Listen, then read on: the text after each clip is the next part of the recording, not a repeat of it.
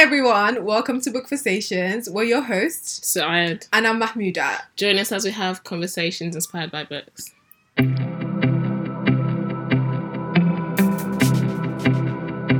This episode's conversation is inspired by Chimamanda Ngozi Adichie's Americana. So Saad, do you want to tell us what the book is about? The book is about two lovers from secondary school who go to uni together, but due to the circumstances in Nigeria, so strike at university, one of them moves to America, and the story just follows how they grew apart from them moving away. See how short that blurb is, but the book is actually like 500 pages long. Oh, 500 pages is way too long, but let's go into our initial thoughts about the book. I'll let you go first. Okay, so I'm laughing because I know how Mahmouda feels about this book. So basically, I read this book the first time in 2014 and never finished it. And the reason why I didn't finish it was someone must have told me, I don't remember what it was, but someone must have told me what happened in the end. Mm-hmm. And I flicked to the end and I was like, this is actually what happened. I don't think it must have been you or someone else. Yeah. And I flicked to the end and I was like, oh my gosh, this is what happened. And then I was so pissed. It's like, why would I carry on reading this book when I know that this is how it's going to end? So I was about to get into Obinze in London. And I was like, no, I'm not doing this to myself. Like, what's the point carrying on? So I left this book and I have it on my bookshelf. So for 4 years, I didn't touch my Americana. And they were like, okay, because obviously time has changed, we've grown, and I have a different mindset now. So perhaps if I read it again, I would see differently. And when I started reading it, I really liked it. I'm not going to lie. I liked, like, all the conversations. So Chimamanda is very good at weaving in so many different things that she cares about in the world into stories. So I feel like she brings a lot of those things into this book. I liked the blog post that she does at the end of each chapter, even though it gets overbearing towards the end. I loved some of the characters. I liked the story of Auntie Uju, so that's a feminist aunt. I really liked her story. I liked the story of a feminist dad because you see him grow and fall and grow again. So I liked that. I liked the fact that they talked about depression, how the mindset that Africans or Nigerians perhaps have about how depression is not a thing for them. It's like a white people thing. It's a thing that Americans suffer from. But not for them because it doesn't happen to you as long as you have God and prayer and all those little things. Good. So I liked that. I liked all the conversations that this book sparked. I think that's my favourite thing about the book. So what did I like? Okay, so it was hard.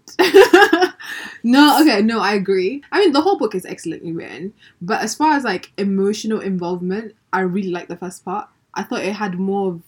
That's true. To be fair, meat. Towards the end, I was not that attached to anyone. I mean, I understood their love, understood what they were going through, but I wasn't like feeling like, oh my gosh, I care about this character so much. Whereas with other books, I've had a character that was rooting for. The middle was just so unnecessary for me. Like, I liked the beginning and the end.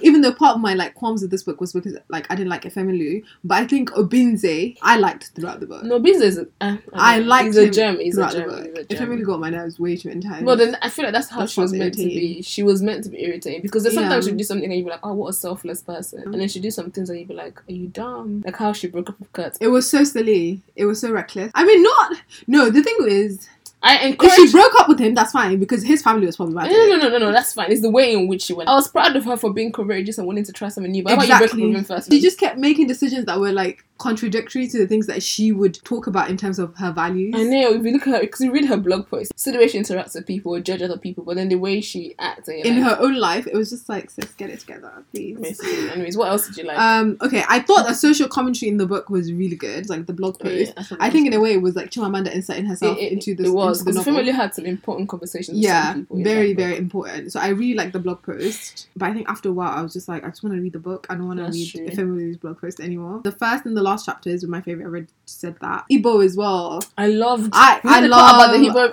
proverbs. Does it so well. You know the part where they were talking about how they're exchanging proverbs. Exactly. I loved that. She just even like just the small phrases I kept highlighting because I was like, I want to learn Igbo. Same. Same. She did it in Purple Hibiscus. Yeah. She did it in Half of a Yellow. She does it so well. I love how she does it. She does it so well, and it just makes the language sound so beautiful. It does. I like the flashbacks as well because there's quite a bit of a break in between. Like there's a lot of flashbacks. She's in a hair shop, but you go through so many years in that hair shop. And I thought like the way she wrote that was... hair braiding takes time anyway, so it was intentional. So as far as the writing is concerned, it's beautiful. I thought it was beautifully written. I think she's so good at describing things. Exactly. So good at like creating scenes.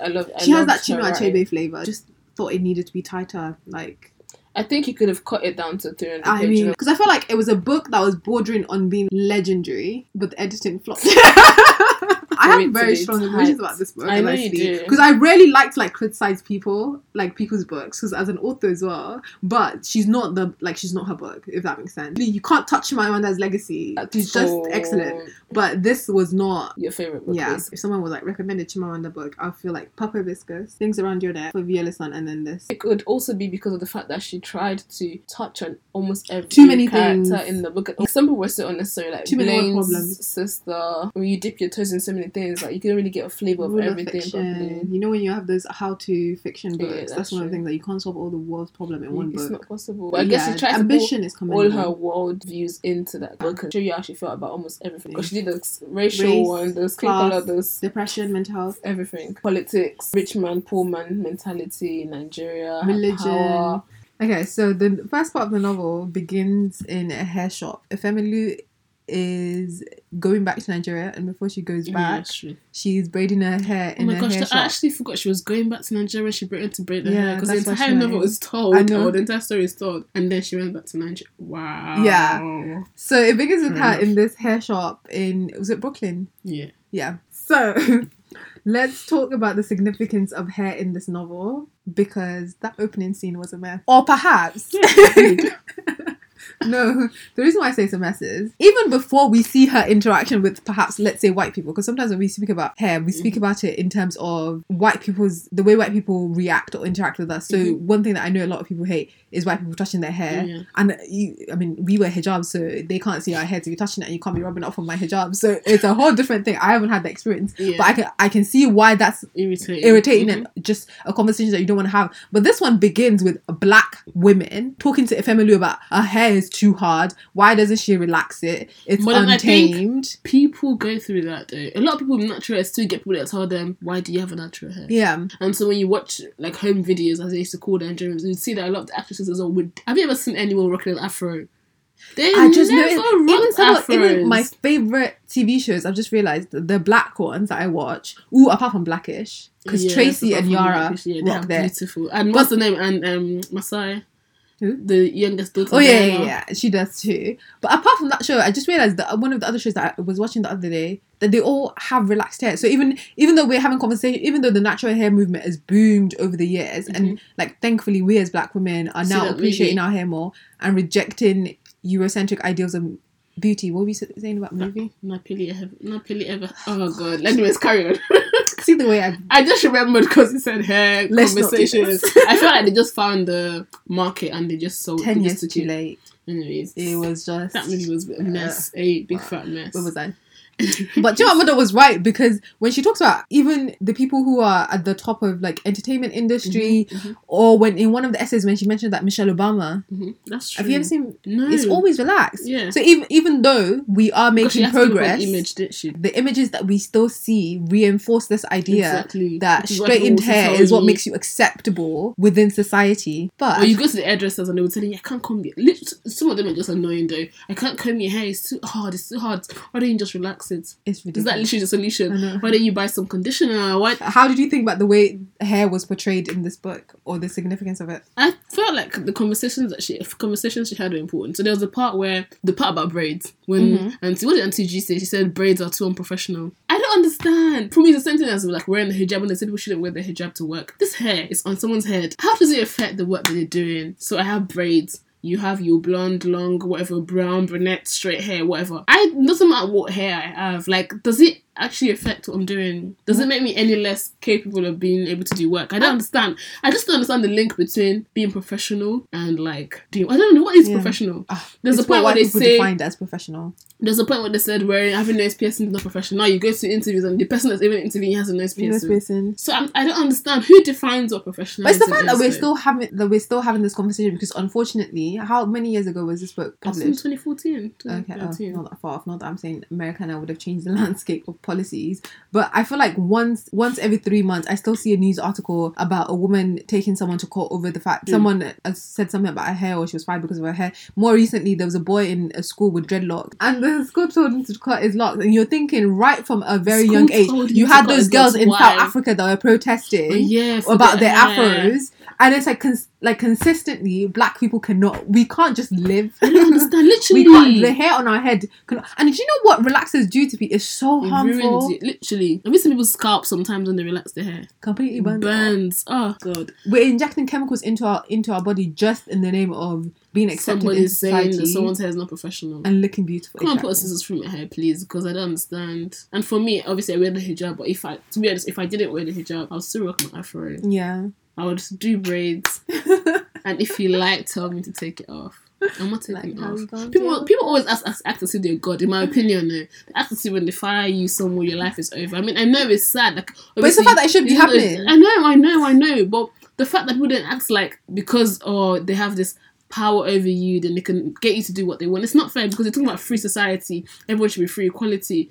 But then at the same time you're saying, don't come to work like that. Freedom. So who are you to tell me what is professional? But then some people not, some workplaces you have to put makeup on. If you don't put makeup on, you're not allowed to come to work. What? Yes. That's ridiculous. So I've never been to an interview in my life wearing makeup. Actually, I don't know. No, have I gone to an interview? I have gone to some interviews wearing makeup. But in the past couple of years, I've not gone to because I want you to know what you're getting.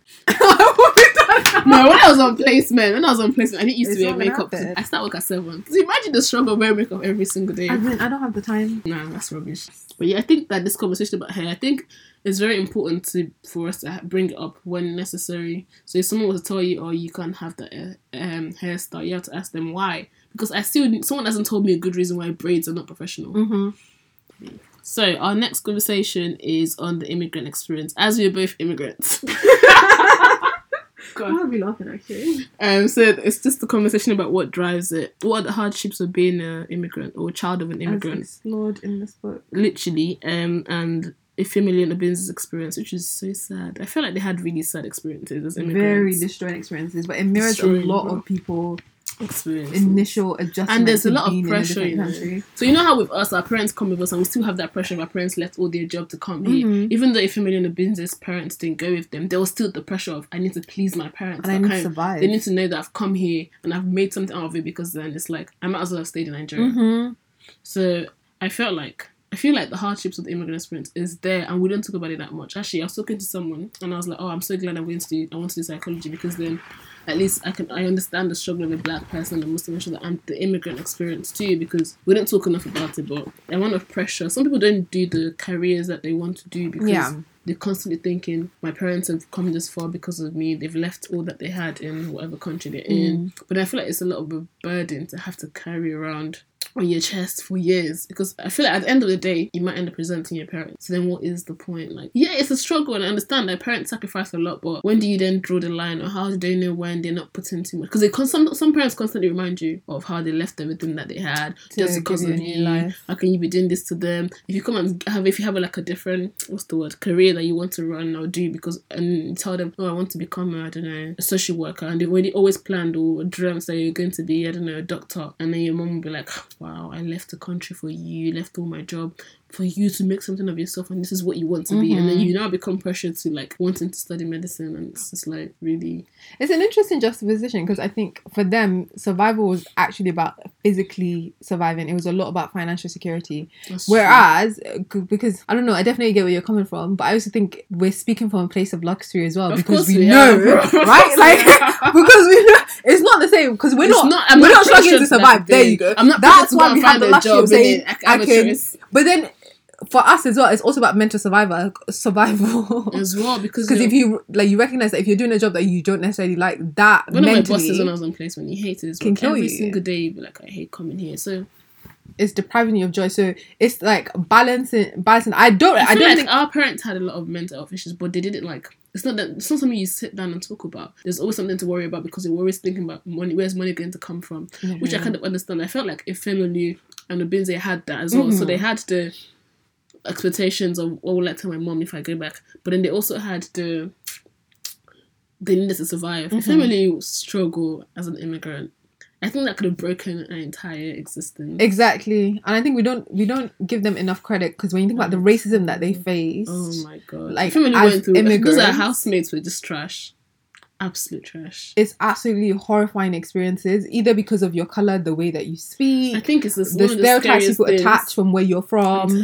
I'm so many things that you have to deal with, and you're just trying to survive. I feel sorry for international students who, like, for example, you've left whatever country you're from and you've come to a different country to study and you don't know anyone there.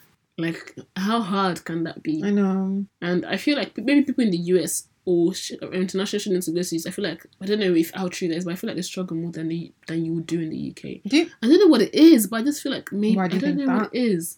Because I remember my cousins, because we moved here as well. My cousins, when they moved to Nigeria, they had a lot of problems. When they moved to Nigeria? No, sorry, to America from Nigeria. They had a lot of problems. Whereas I came here and I was like, yeah, people are doing things, but maybe it's because I didn't face them. That's probably why I think like that, though. Okay. Because I remember one of my cousins was like, she was outright bullied to the core for no reason but the fact that she had just come from Nigeria and she was black. Okay, this is interesting because in the book, I think Chimamanda talks about the way conception of the way racism manifests in both the US and the UK is very different, and I would agree. It is. I think in the US it's okay, more... no. It's I know more what it in is. your I know face. what it is. The UK. Whereas I always the think UK, we're still trying to do exactly Coro. Oh, I mean, I just watched Question Time 2 days ago, That's true. and a white brother on that show was like, UK is the least racist country in Europe. And the guy, I think his name was George the Poet, and he was like, so are you going to tell me that the police didn't come to my house? Like, white people in this country actually believe they deny in their soul. They deny racism, that it doesn't exist. That they're not racist. And I'm not trying to say, white people before anyone comes to me. At you and be like, Sister Mahmoud, what do you mean? Just in case this audio clip is one day cut. But we haven't acknowledged the institutional racism that exists in this country. When you said it, I realised that's true because we haven't even begun. Whereas in the US, at least we know they are very honest about their racism. We hate you, and you know we hate you. They are very honest. Whereas white people, they're still trying to do we're not racist. Subtle. At least we're not as racist as other countries. That's what we're trying to measure. Or like you not being as racist as other country is a good thing for you to even be on that scale in the first place. Nah, when you said it, I just realised. I used to say I was saying that a lot last year because someone was trying to tell me how people in the UK are not that racist. Someone attacked someone on social media on Instagram. She was like, "Why it was during Meghan Markle's wedding." Hey, even that during Meghan Markle's wedding. So I think people were being racist to the reverend, the preacher, and someone must have said something, and I was like, and someone must have said, "Oh, people in the UK are not racist," because an American made a comment, and then someone must have been like, "Oh no, but we in the UK are not as racist as you Americans," and I was like, "No, mate, it's because you guys are subtle with it, like." They will do it, and you have to question yourself. That was that racist? Should I be offended? Should I not be offended? And then you know what they do? They'll laugh at them. You joke, like. Yeah, I was saying that race and class intertwine as well. But then also one of the really prevalent things, one of the most eye-opening moments for me in my life in this country, the Olympics, when they were hosting the Olympics in this country, and the black athletes in the Daily Mail, which of course is an institution. Daily Mail. And it's very fascinating to me when I'm on the bus and I see white people reading that newspaper because, and I don't want to make assumptions, that's very worrying. It is worrying. And in that newspaper and a couple of others, they referred to the black athletes as plastic Brits. And I think that concept was very eye-opening in the sense that you might have a British passport, but by the virtue of you being black, don't ever deceive yourself that you are actually British. But have you not noticed even that whole though, concept about gratitude, be grateful that you're here because your life would be worse in the country that you're coming from. That's what they always say. Oh my God. Is a part of their racism that they will not admit. Well, you know that thing where it's like when they're reporting the news and this person did something bad, they'll be like, the Nigerian. Have you ever noticed?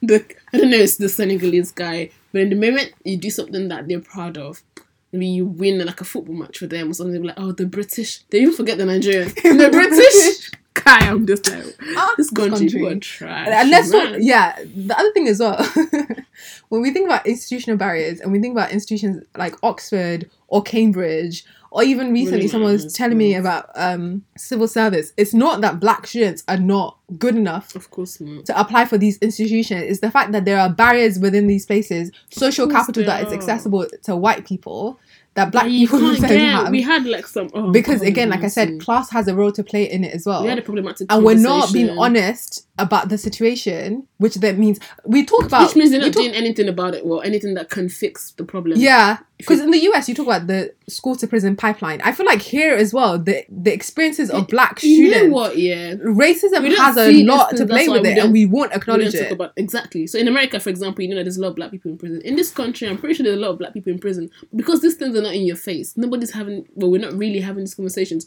You're not aware. Exactly. So you're living a blind life until you actually then go to uni, and then you experience full-on racism or Islamophobia, and then you're like, rah. Because I remember when I was in first year of uni, there was Islamophobia, and Islamophobic incident at our school where they sprayed, I can't remember, will kill Muslims or kill Islam. There was also for Jews, they do the Nazi signs. I don't know who these people are, but it happened, and our uni didn't do anything about it. Because I said apparently the CCTV in that area wasn't working. Conveniently. It was trash. Oh my God, this week they just revealed this guy that was in the Charlottesville march in the US, that was front and center. He's now studying at LSE, and they said, unfortunately, something along the line of he's a student just like everyone else, and he's not threatening schools. But how do you, no, seriously, how do you expect black students, Asian students, whatever background of other students, to be in the same class, sitting down next to this guy as a fascist that you've seen at a march telling people to get out of the country? How do you actually expect that? America white again. But these institutions, God bless white America. So now they're exporting or importing, whatever the word is. They're trying to cleanse the world, isn't it? And the UK they're trying to cleanse the world. Let's grab them. I'm sure they'll appreciate it. But anyway, part was, and I wanted to mention as well, like even in schools, when you think about how easy it is to label black boys as problematic, but black boys are aggressive, the girls are too loud, and a lot of parents, because again, talk about immigrant experience, because they're trying to get financial security. If your parents, for example, like working 24 hours, okay, not they can't work 24 hours. Yeah, some people do. Some jobs, doing that, you know, and they can't be there to interact. Because I remember my mom with my brother, like she would go to school because she realized one of his teachers definitely had a problem with him. Wow. So she was like, we need to have a conversation. I love your mom, man. Actually gives me a laugh. Yo, when I was in secondary school in Nigeria, oh Lord, let me not start. I love your mom. So my mom, but in this country, when we first started, she realized that one of his teachers was starting to put him down on that path, and she was like, we need to have a conversation, because yeah, he might be disrespectful at times, and he should not be that, but the way in which it is exacerbated or pushed down, it then means that someone is always in detention, or like we said, if he's been bullied by other people in the class, and he then retaliates, he's the only person that gets punished. Of course, exactly. So even all of that is so. And the sad thing is, obviously, being in Nigeria, you don't think of yourself. Everyone looks the same as you. You don't think about all these little things. Then when you come to this country, you see that there's some things that you don't normally do that you'd have to do to survive. So, for example, I realized that there's a guy that came from Nigeria to my secondary school in this country, and he had to join the people who were bullying. You know how you'd have teachers who had like their Nigerian accent or the African quote unquote. I hate that term, African accent, because it doesn't exist. But the African accent, right? And you'd find a lot of people who bully these teachers are actually black people. And this boy had to join in because he has to try to be among, if not, it would be the butt of their jokes. And it's like this immigrant experience thing, because you're just trying to survive or trying to be them. If not, somebody would get rude to you. If not, someone would tease you. And then you start acting the way you're not. I think that's why a lot of people, Africans in diaspora, for a period of time, you have identity crisis. Because you're still trying to figure out, like, you've just been uprooted from a place where you didn't even have to think about that too much. Then you've come in, it's like, where do I even fit in? And even though you find other black people, it's like, yes, they're black, but it's not the same. My experiences are different. And now it's like, how do I try to make myself fit into, which is why I love Brené Brown, but it's like, how do I make myself fit into this thing that they're getting to like, so that they don't bully me, so they don't call me fresh off the boat. I hate the term. Okay, before we get into accent and Efemelu's encounter, I remember in one of Chimamanda's interview, she was saying that the concept of being black didn't occur to her until she was in the US, and I would say the same as well. Because blackness and the way that it operates in the US and the UK isn't something that you don't think we about have in Nigeria. I mean, there's like other markers, like what your religion is, what your class is, what tribe that you're from, but your race. Exactly, but race didn't function in the same way that it does. And there were white people in Nigeria, but then you were just like, oh, there's a white person from England there. That's it. You don't even think too much about it. You just see them, go past them, move on. But isn't it interesting that when we were younger, our identity wasn't constructed around our blackness so much as it is now, I would say. Because even now, when you think about this whole this identity of I'm a black Muslim. Well, Is that something that you'd have said before? No, it wasn't. But because you're Nigerian, exactly because you're in new circumstances, space, exactly this new space, that means that your identity is then constructed around the things that you feel like people are attacking you. I think this immigrant experience things, it's life changing though. But I think it, depending on how it goes, it makes you stronger to an extent. Resilience. Yeah, because you do have to adapt very quickly to certain things, and you go through so much. But I think it's unfortunate that we even have to do that. I know. I feel that's the thing about fitting in and belonging. I feel like you should be able to leave one country, go to another country, and still feel like you belong. Because white people aren't subjected to that experience at all. When they go to Nigeria, is an expat. It then means that everyone looks at not do that because no, I'm saying that's the common narrative. I use the term expert for everybody now. It's either you call yourself a white immigrant, or you call yourself, or we all call ourselves experts. So when I come to your country, I'm an expert. If I'm not an expert, then we're all immigrants. Who even made up the term? People actually sly because you make up immigrant, but you want to make up expert again. See, different playing field for everyone. No, that's right. Sorry, but we're not doing this. I'm not using the term expert. Let's just all stick to immigrant, okay? Let's not confuse ourselves here, because that's what we all know, immigrants, innit? Let's use the term immigrant. But there's so much to talk about the immigrant experience in this book. There was the one with the... We were talking about the accent before. What was the code? So if Emily was in school, was enrolling for classes, and for you to enroll in classes, you had to talk to someone, and there's this lady called Christina.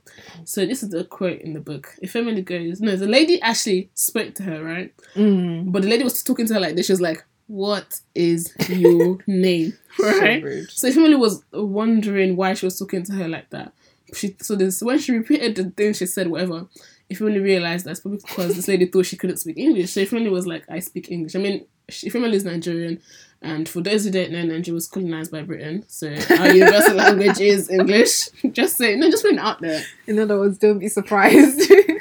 So if Emily was like, I speak English, and the lady was like, I bet you do, I just don't know how well. And I love the way like Chimamanda described what happened afterwards. So if Emily shrank in that strange still second when her eyes met Christina Thomas's before she took the forms, she shrank like a dried leaf. She had spoken English all her life, led the debating society in secondary school, and always thought the American twang inchoate. She should not have cowered and shrunk, but she did. And in the following weeks, as autumn's coolness descended, she began to practice an American accent. The struggle of practicing an accent is... Because people keep saying pardon. Real. Pardon. And you know what makes me so upset about this entire accent situation with me, though, is that people actually just trash. Because if I was European and I spoke English with my European accent, they didn't have a problem. Exotic. The problem I have with this You're is... French. Oh my god, that's so cute. Exotic. And then they'll tell you... I don't understand, because we speak in English, right? Yeah. And we speak better English than the British people, the people that invented this English. Because you know in Nigeria, they teach English, they teach you grammar to the core. So you're speaking good English, right? It's very You use good words. You're pronouncing the vowels and the consonants. And all of a sudden, because you say... So for example, it's exaggerate, right? No, that's not a good example. Extravagant. Nigerians will say extravagant. Right, so extravagant, extravagant. Yeah. At the end of the day... No, please, because I don't understand. At the end of the day, right? My point is, you can understand what I'm saying.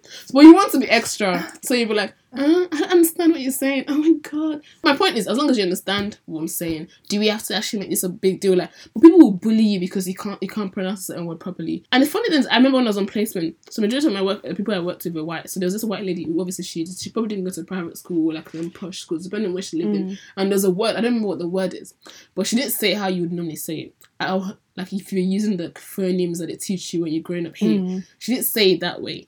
And they made fun of her, and I was like, interesting, because she's actually white, like British, right? And I'm like, what is the point? You knew, for you to be able to like make fun of her, correct her, whatever, you knew what she was talking about.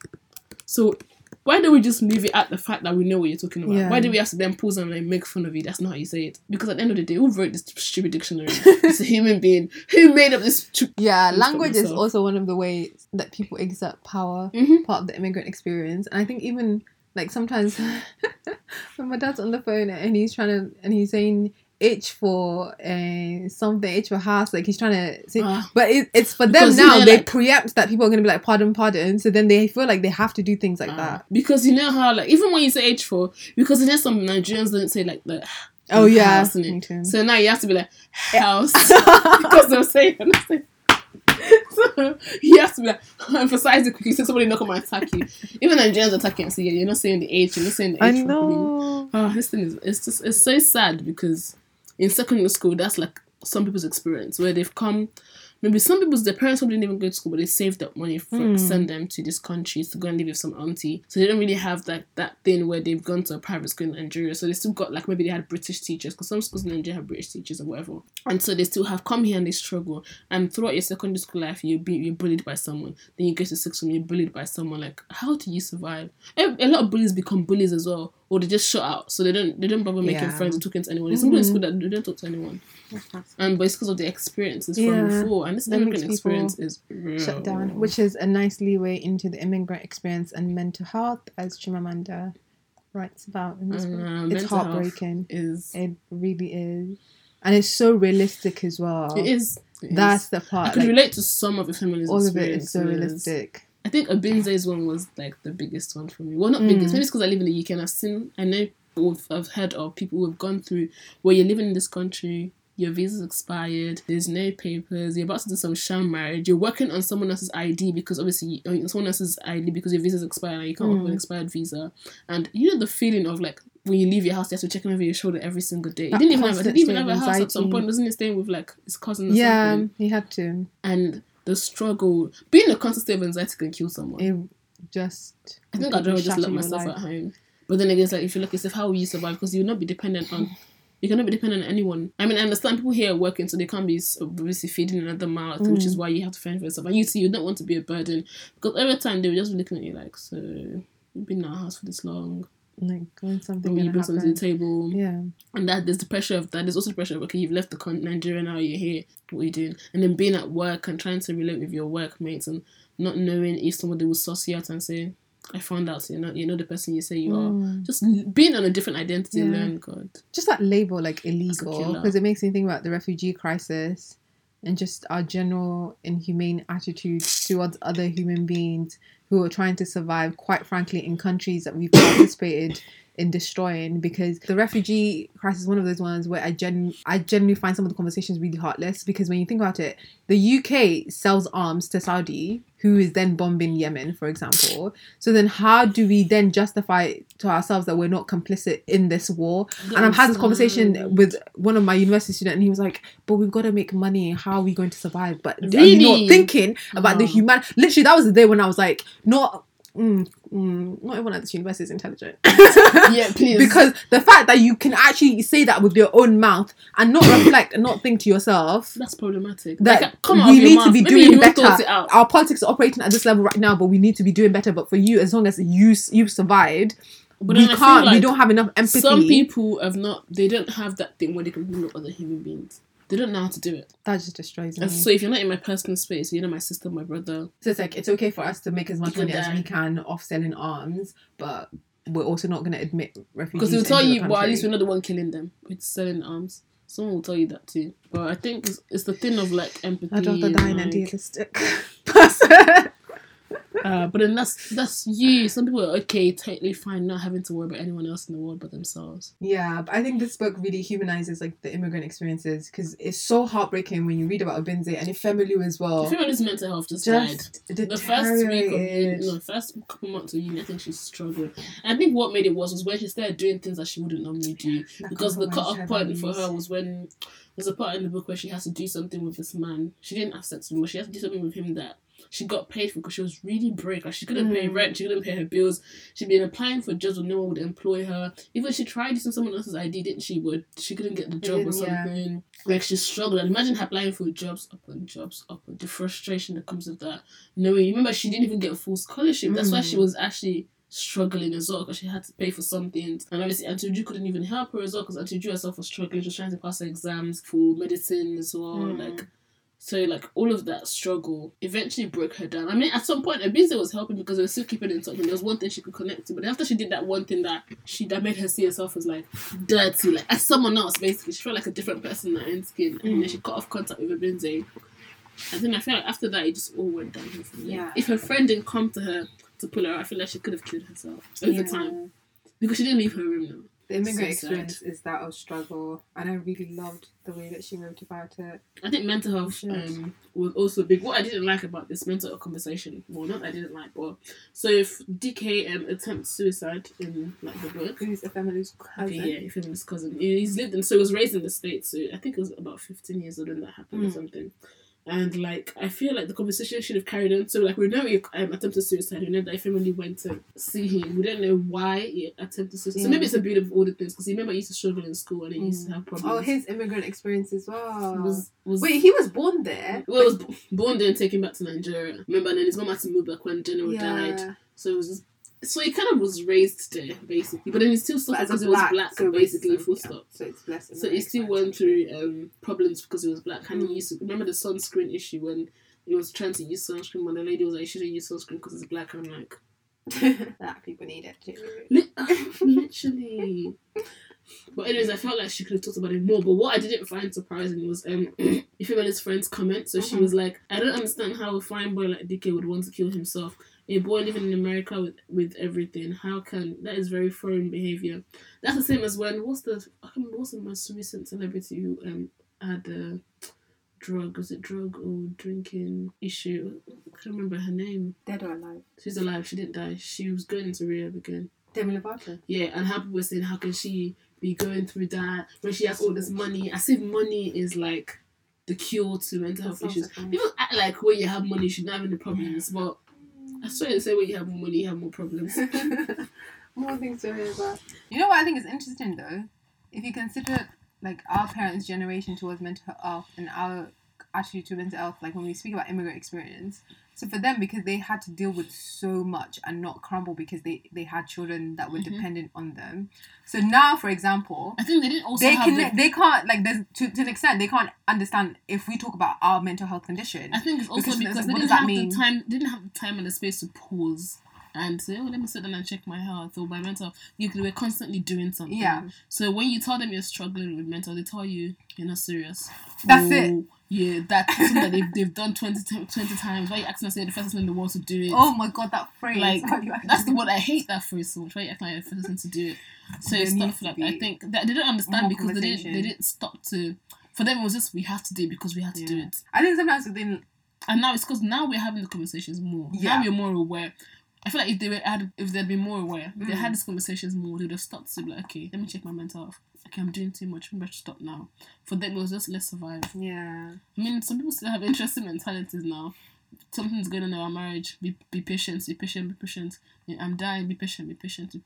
And there's some news. Apparently, some lady, her husband used to drug her and rape her and record it, and she didn't know this for years. And then one day forgot his phone, and then she saw it on the. Some people actually. That's her husband. Like her husband, he would drug her and rape her, and then record it. What kind of husband is that? I don't understand. It's life that we're living. And then if that was to come up, for example, they'll say, Shebi did not cheat on you now. Stay in the marriage. People are useless. Some of these mentalities. Human beings are useless.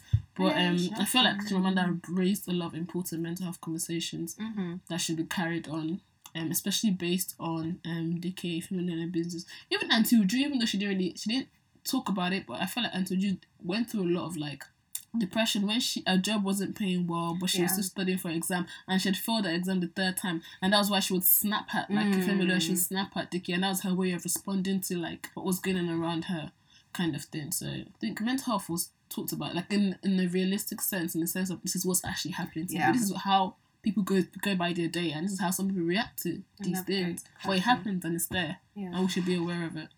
My mom had Efemelu's mom also had an episode or episodes as well. I thought she was going crazy though. No, but yeah, she also had a mental health like. I don't know. So remember when her dad as well lost his job? He was depressed. That's true. And he became a totally different person. So mental health was a very big theme in this book, and I loved that so much because even the times when it's subtle, you notice and it's there, basically. What is love? What are the characteristics of love? How do you know when you are in love? Those are loaded questions, but I feel like this book, one of the central themes was about love. Definitely. Ifemelu and Obinze. From the beginning. Oh, Ifemelu and Kurt. Ifemelu and Blaine. I get it. No, but you know that part. Tutu and the general go on.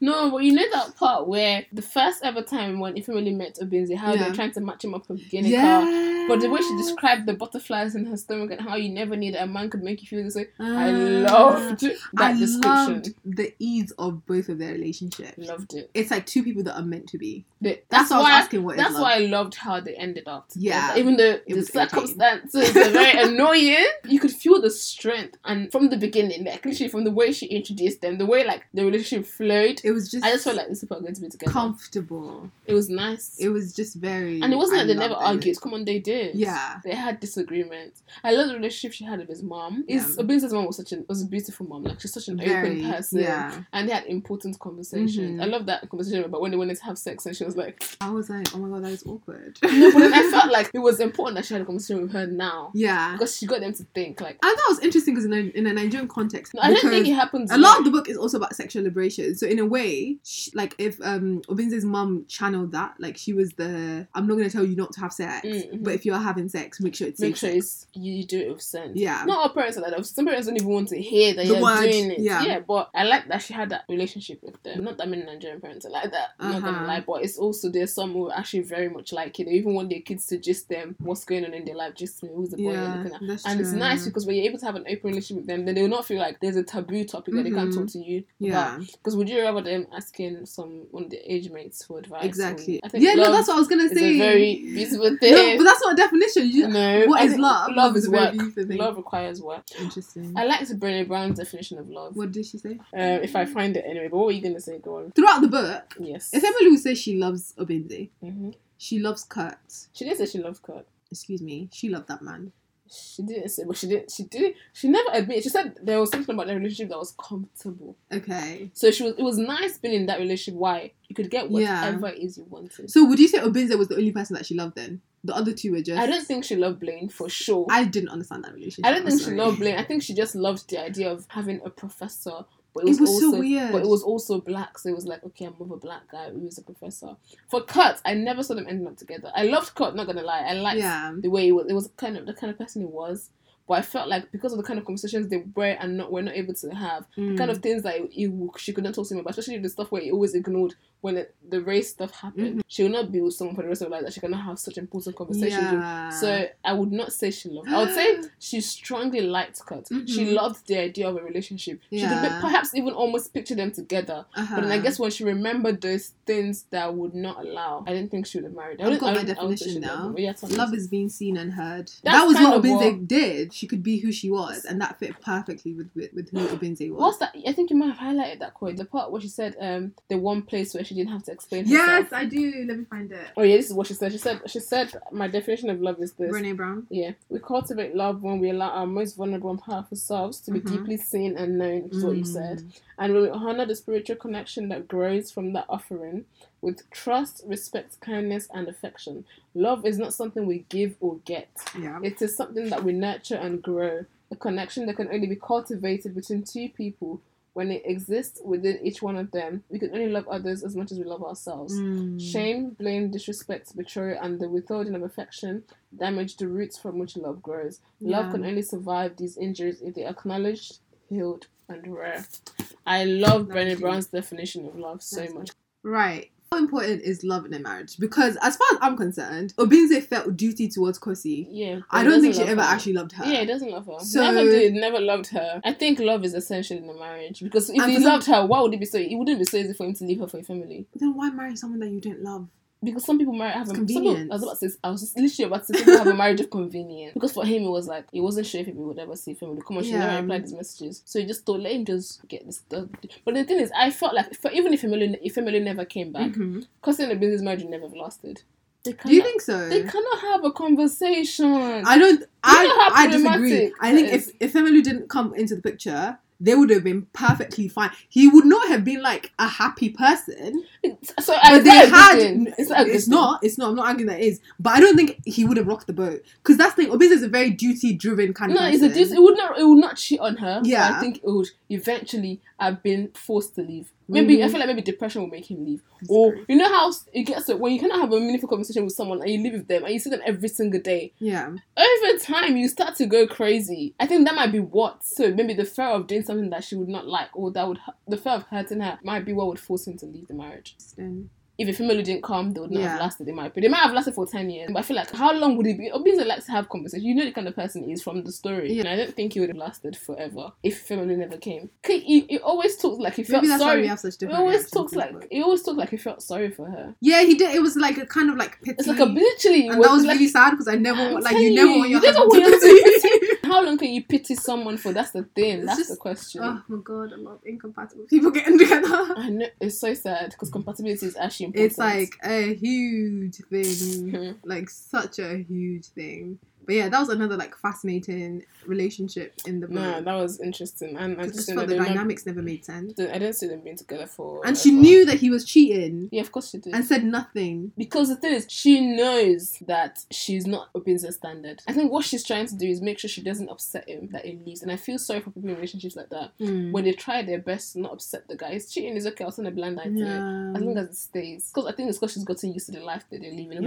Is wealth. She's gotten used to all of those things. To that lifestyle. So she'd rather live with the knowledge that he's cheating than confront him. She'd rather just continue. As in, if he never came home and told her that I want a divorce, she would have stayed like that for the rest of her life. Even if she knew that it was cheating, she would never have said anything. No, but it's so sad because some people, obviously there's so many reasons why people don't leave when a guy is cheating. She doesn't want to lose that comfortable life, not just for herself, but for her kids as well. So she'd rather just carry on living in that manner. But that's too much.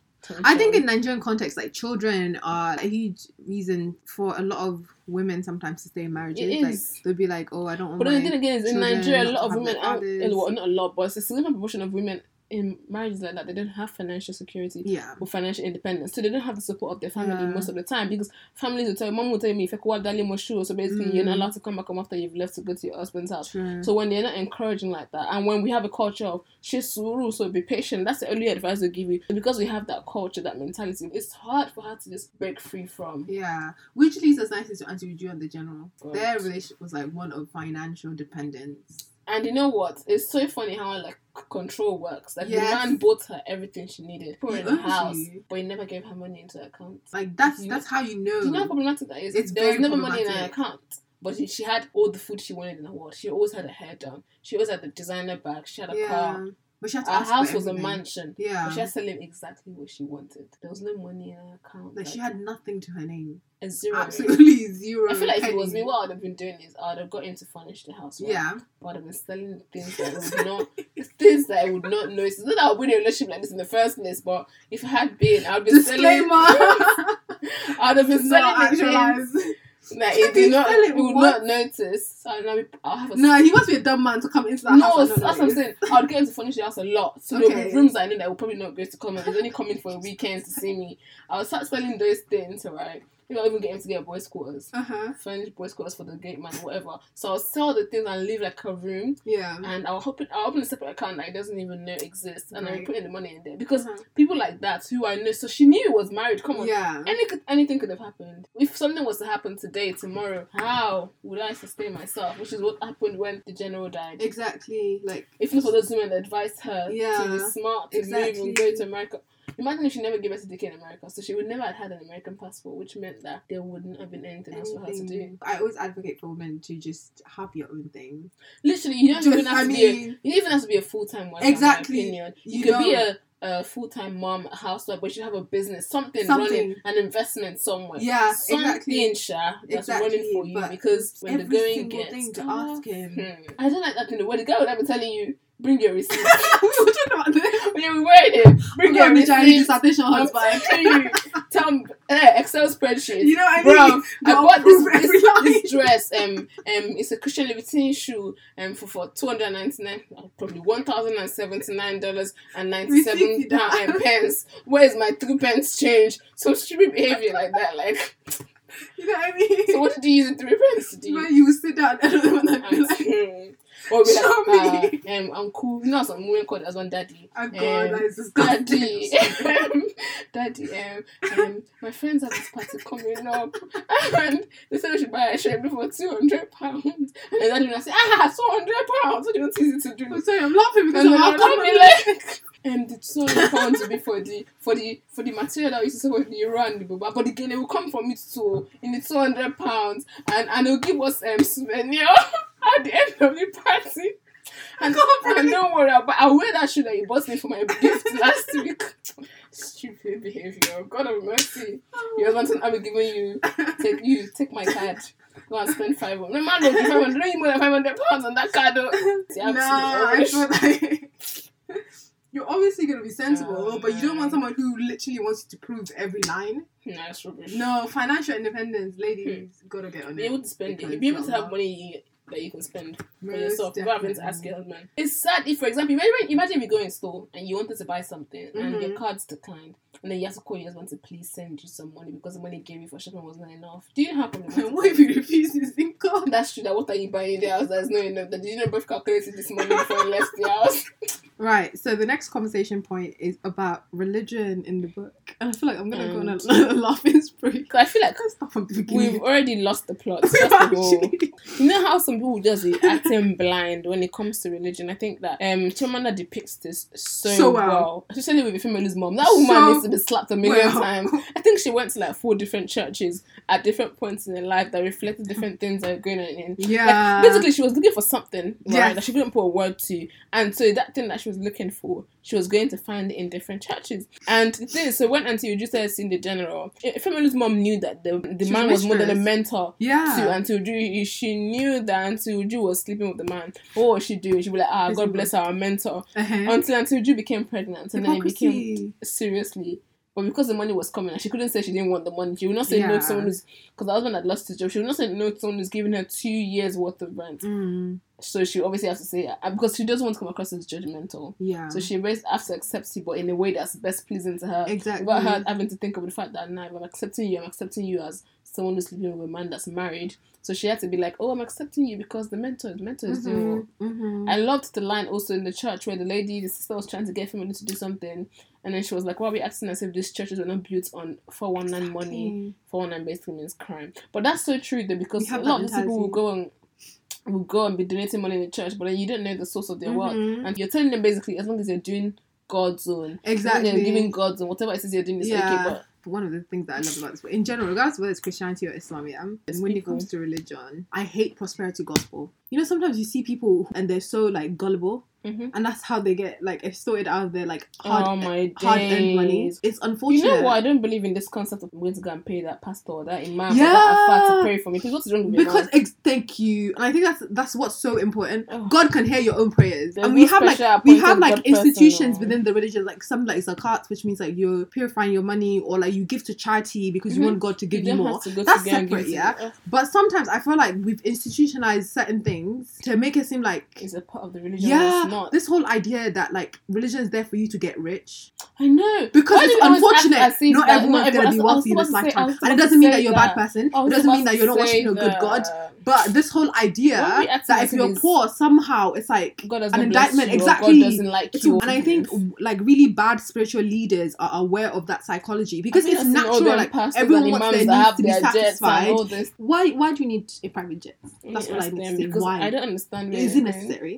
I feel like any religious institution that's asking you to like to suffer exactly you need to have governance boards. I need to be seeing your report. It can't just be like money's going into a bucket and I'm not seeing where it's going. It doesn't make sense. I don't care how religious you are. If you're God's chosen one, I still need to see those accounts. It can't be to buy you, like to build houses for you or so that you can be riding Jeep because you're the leader of so mosque or church. It doesn't make sense to me. Because I don't know who gave you leaders. It's just God appointed. Guys, let's be smart, especially in Nigeria. Shine your eyes, as Nigerians say. I think they're like great people in every religion, but there are also people within like the communities who give other religion a bad name in general. Of course, let's be smart. Let's be intelligent people. Religion doesn't mean that you throw your brain out the window. We keep reading like stories upon stories of people taking advantage of their position. Oh my god, this guy, but he's just been like in prison for 23 years. He slept with no, I can't even say. Do you see this? My problem with language. He didn't slay. He raped 5 to 17 young boys, and he was a missionary. Like, it's crazy. 5 to 17. It's just like no, age 5 to 17. Yeah, and he got 23 years. I'm sorry, that's too low. It's very very problematic. So we need to be having these conversations, because I think sometimes people try and bury it as well. We try to be people blind try and to these bury things it now, and they don't want to talk about it. But it's important because people are at risk. Some people put these people on a pedestal. Yeah, sometimes. So they refuse to see their flaws. That is so problematic to me. Until it happens to them, because they're not they God. Refuse. Religious people are not God. I'm telling you. And so this idea that like whoever it is that you look up to spiritually can't make mistakes or is not battling with their own issues, that's going to lead you down to a hole that you don't want to go into. Basically. And I've even forgotten how we started this. That was interesting. No, religion and evangelism. Yeah, but honestly, just shine your eye really well. Shine it. Can you be pro-black and be in an interracial relationship? Question of the day, indeed. Hot take. Dun, dun, What's dun. your opinion? I think that you can be pro-black and in an interracial relationship because it doesn't. People always act as if when you're a white, for example, you're black and you're a white person or someone that's not black, it immediately just makes you white, or maybe that person becomes like a blanket over your life, and so all your black problems run away. No. I would still be racist towards me if they want to be. I can be standing next to my husband, holding his hand, and someone will still give me a dirty look, will still treat me like crap because I'm black, right? Because being with a white person doesn't make me any less black. I think it's very important for people to realise that being with a white person or non-black person, white you marry, I'm sorry. Wait, doesn't make you any less black. However, I feel like there are levels to these things. Thank you. So I feel like, for example, if I'm going to be in a relationship with a white person, for example, or a non-black person, Asians, because Asians don't understand some of our black experiences as well, and some of them can be... Anyways, yeah, I feel like it has to be someone who is respectful of the fact that I go through these things. Not someone that I'll come and tell you, oh, someone was racist, like said this racist comment to me, and you'll be like, oh, you're overthinking it. Or probably didn't mean it that way. Because that's the worst thing. The person you want to share these things with is your husband. You want to go home to your husband and still feel to be safe enough to be like, oh, I went through this thing today, and then your husband can be like, I understand, don't be upset. Basically just empathize, but then if you're not even willing to acknowledge the fact that these things happen, then that's a problem. Which is what happened with Kurt and what's her name? Family. I didn't think they were going to last, bro. They lasted longer than I thought they were going to last. I mean, his money was sweet, and it's nice to have someone that can just one phone call away. No, because I felt like she actually really liked him. One phone call that is, bro, I'm in Italy. I mean, bro, they traveled around the world.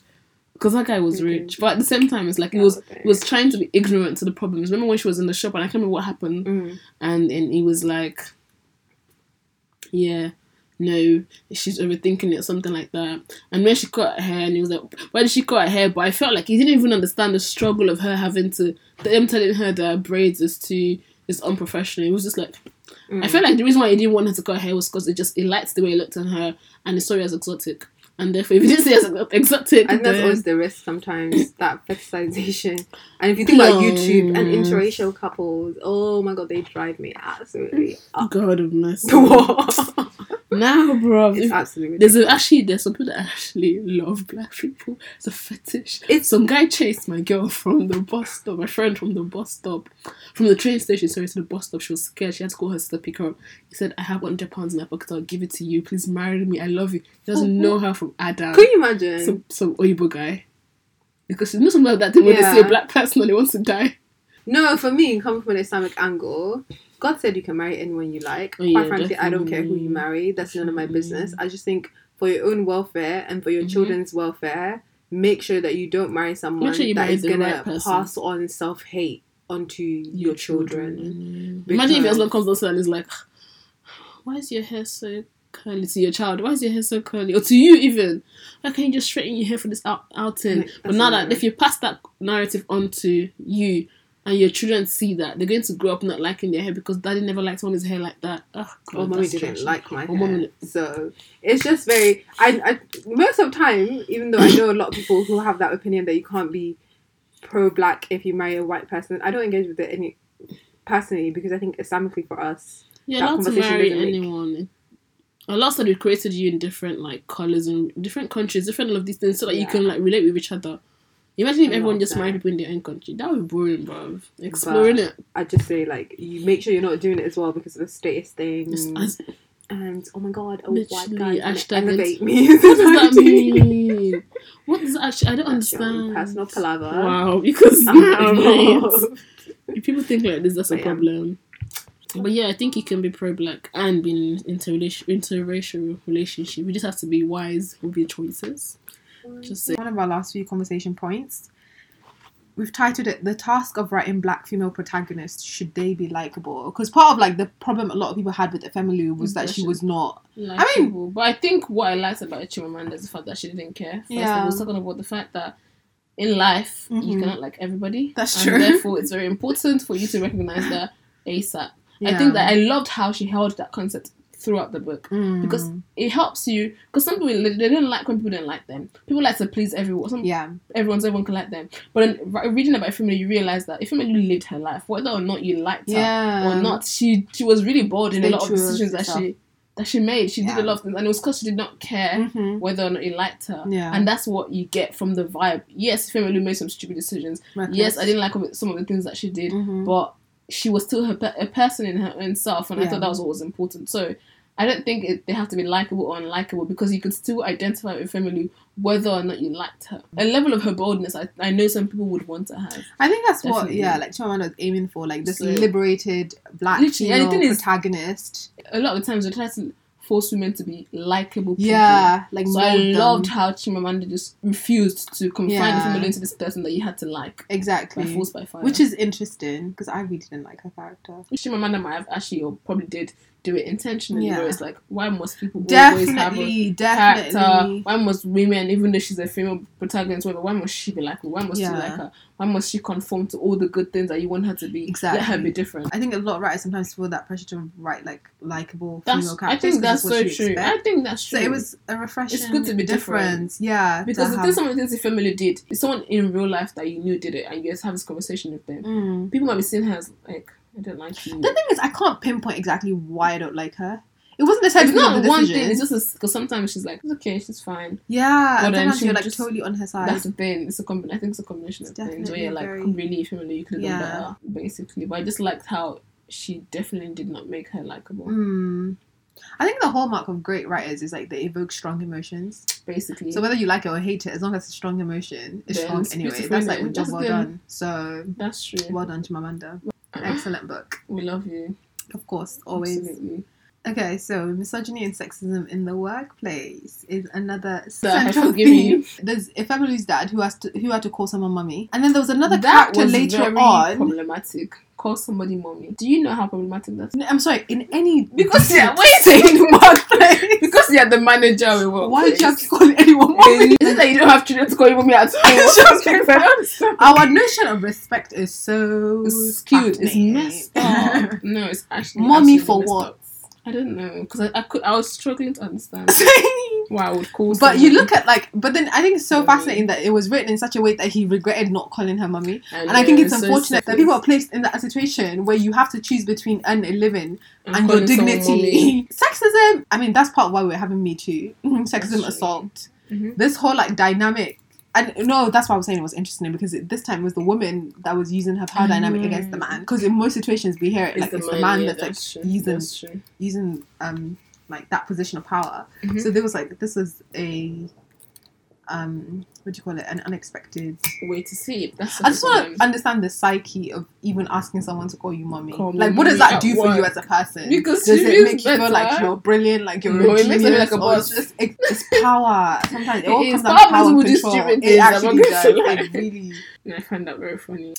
Okay, so now we're on to quotes to discuss. Okay, so this quote is, "Please don't speak Igbo to him," Auntie Uju said. "2 languages will confuse him." I was so pissed when I read that in the book. I was thinking, is Auntie Uju confused? Why is she acting like they didn't speak Igbo and English to her growing up? Did it confuse her? Did it confuse her? I'm sorry, but that's such a prevalent thing in Nigeria. Of course it is. Where it's by force, my child must speak Igbo. Sorry, don't speak Yoruba to my child. Don't speak because I don't want them to start speaking Yoruba English. What is Yoruba English? And that thinking is actually so illogical, because it's when a child is young, they're more capitalize exactly. So capitalize on that. You want them to learn exactly. I'm going on another tangent, but again, on the subject of language, it reminds me of When Breath Becomes Hair. And you know, in one of the books, he was one of the chapters he was talking about like a brain surgery for some guy that they had to do, and the importance of like not accidentally cutting a certain part because either he'll understand it and he can't speak, or he can speak and he can't form like.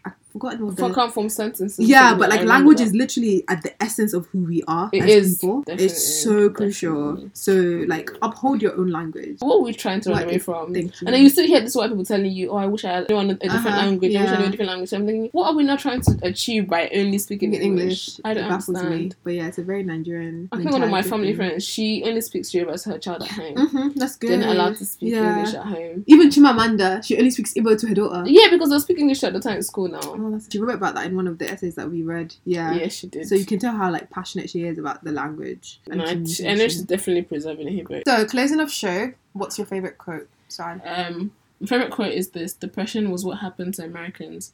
This is what Ifemide said when a friend Ginika suggested that she might be depressed because she hadn't been leaving the house and everyone had been trying to get through to her. They weren't able to get through to her. Ginika had lived in America, so she kind of knew what was going on. Yeah. And Ifemide just thought depression didn't happen to me, and I felt like it was a perfect depiction of what Nigerians thought about mental health. If you can't see it, you can't put a name to it. Therefore, it's not happening to me. It's just it happens to those Igbo people there. Exactly. But then it's because we've chosen to turn a blind eye to it. It doesn't mean it's not happening to you. And because also when it happens to someone, we just go on and say, "Oh, why don't you pray about it? Your faith is not strong." And I remember some lady was saying she moved from America to Nigeria, and she was going through a lot, and she must have confided in someone who meant a lot to her. Yeah. And the first thing the pastor said to her was, "You're not praying enough. You need to change your church. Your faith is not strong enough." How did that correlate? Exactly to what she's actually going through. Like, how did if I change my church? How did you even measure my faith to know whether it was strong enough or not? And I think that's one of the things that Chimamanda perhaps could have explored more.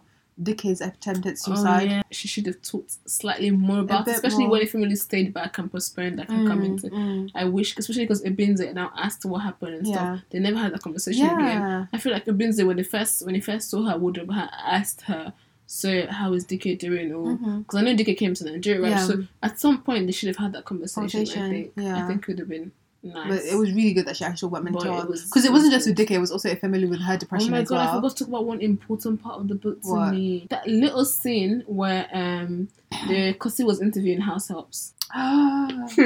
So in this scene, Kosi is interviewing house helps, so she checks their bags before she employs them, and she checks the bag of one of the house helps, and she sees condoms there, and she goes ballistic, and she's shouting at her, telling her to leave the house. So she's come with the intention of sleeping with her husband.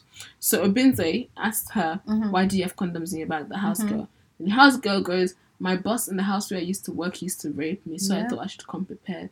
Can you imagine? And the worst part was Kosi still sent her away. And Obinze was trying to get her to see sense, but she was still thinking, why is Obinze? This is why I say Obinze and Kosi can never because that's on the same plane like that. Intellectually, it just matched. Honestly, it was just at all.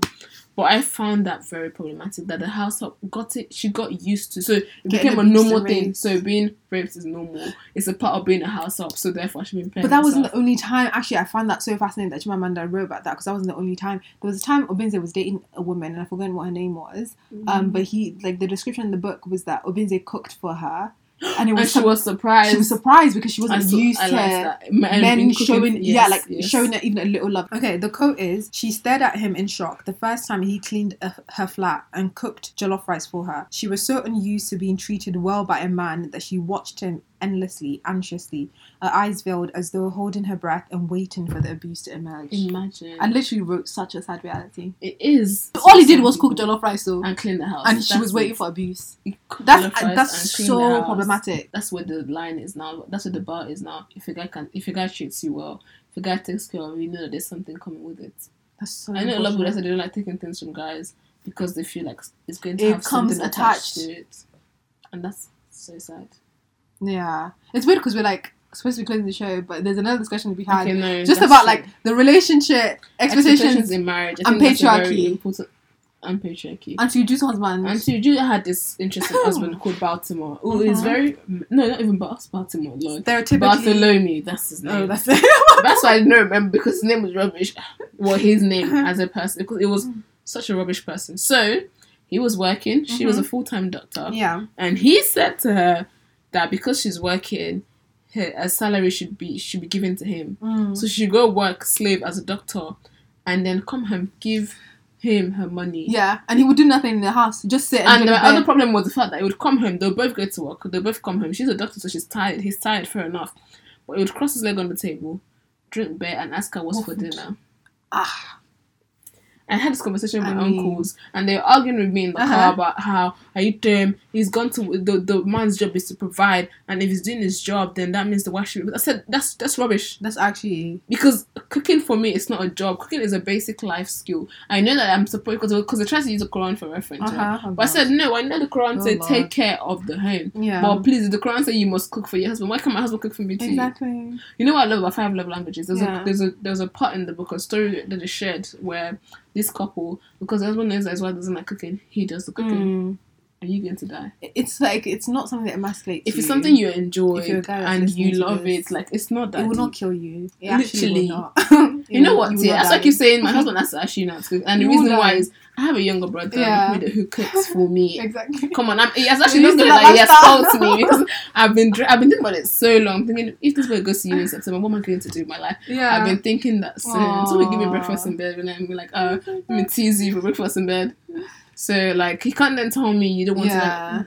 But just in general, like, patriarchy manifests in some fascinating like ways. It, but if it's like you can do it and then you refuse to do it because you're a man, then that's a problem. Yeah, actually, anytime someone says because I'm a man, I've already... Or anytime somebody infers that I can't, because they're a man, like, it's just a problem.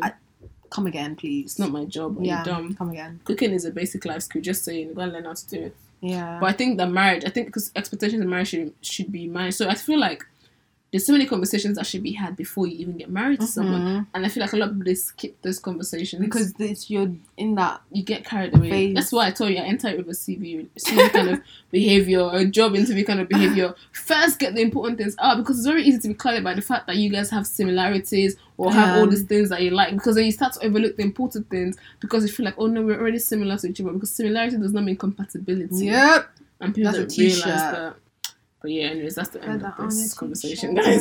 I just had to talk about this. A little detour today. Okay, so my favourite quote is, one of the things I've learned is that everybody in this country has the mentality of scarcity. We imagine that even the things that are not scarce are scarce, and it breeds a kind of desperation in everybody, even the wealthy. I love it because I just felt like it was the perfect depiction of what I thought about Nigeria. Yeah. And Brené Brown talks about it a lot as well, this idea or mentality of scarcity. So I just loved it. Absolutely loved it. Yeah, it just hurts us. Okay, what's the latest book that you're reading? So I'm about to start Mindfulness by Ellen Langer. I can't Langer, I hope that's how you say it. But I can't wait to read it because I heard about it from the Colin podcast and I know it's going to be a great book because of all the great things that have been said about it. Yeah. So I can't wait for my life to be changed because that is the reason why I read a lot of books anyway. Good. That's really good. What are you reading? I'm reading Ryan Holiday, and I can't wait for us to do a conversation on Ryan Holiday. Ego is the Enemy. I love that book, but I need to read it again. I don't know if I prefer Obstacles Away to Ego is the Enemy. I don't know actually. I don't know which one was written first. Obstacles Away. I prefer Obstacles Away to Ego is the Enemy, but I like both of them because he's got both of them. He always writes on his Ego is the Enemy and Obstacles. He chooses really nice titles. It does. It sums up the whole book. It does. Literally. Obstacles is always so good. I think Ego is the Enemy as well. They both bring up... He has important points. Important conversations. Definitely. Like, things that you don't think about. Yeah. He thinks about. But I love how it incorporates Stoicism to everything. Because Stoicism, their practices were on point. Yeah. Ryan Holiday actually inspires me a lot. Oh my days. So Ryan Holiday, wherever you are, please don't join the league of problematic people because I feel like this is what happens. I really like someone and then something pops up and they become problematic. Nowadays, he's fully practicing his Stoicism, so I trust him not to. I appreciate your work. To deviate. Very much so. Anyways. Okay, that's it. Thank you for joining us on today's episode of Bookversation. We hope you've gained benefit from the discussion. You can find the book review on myrehla.com. Bookversations is available on iTunes, SoundCloud, and Spotify. If you've enjoyed this episode, make sure you share it with your auntie, your friends, that auntie that is not family. Make sure you share it with everyone. And of course, join the conversation on our social media page, Bookversations on Instagram, so we can keep the discussion going. Email us your thoughts at bookversationspod@gmail.com and let us know what books you want us to check out. Till next time. Peace out, guys. Remember to read, you forgot it. Peace out. Anyway.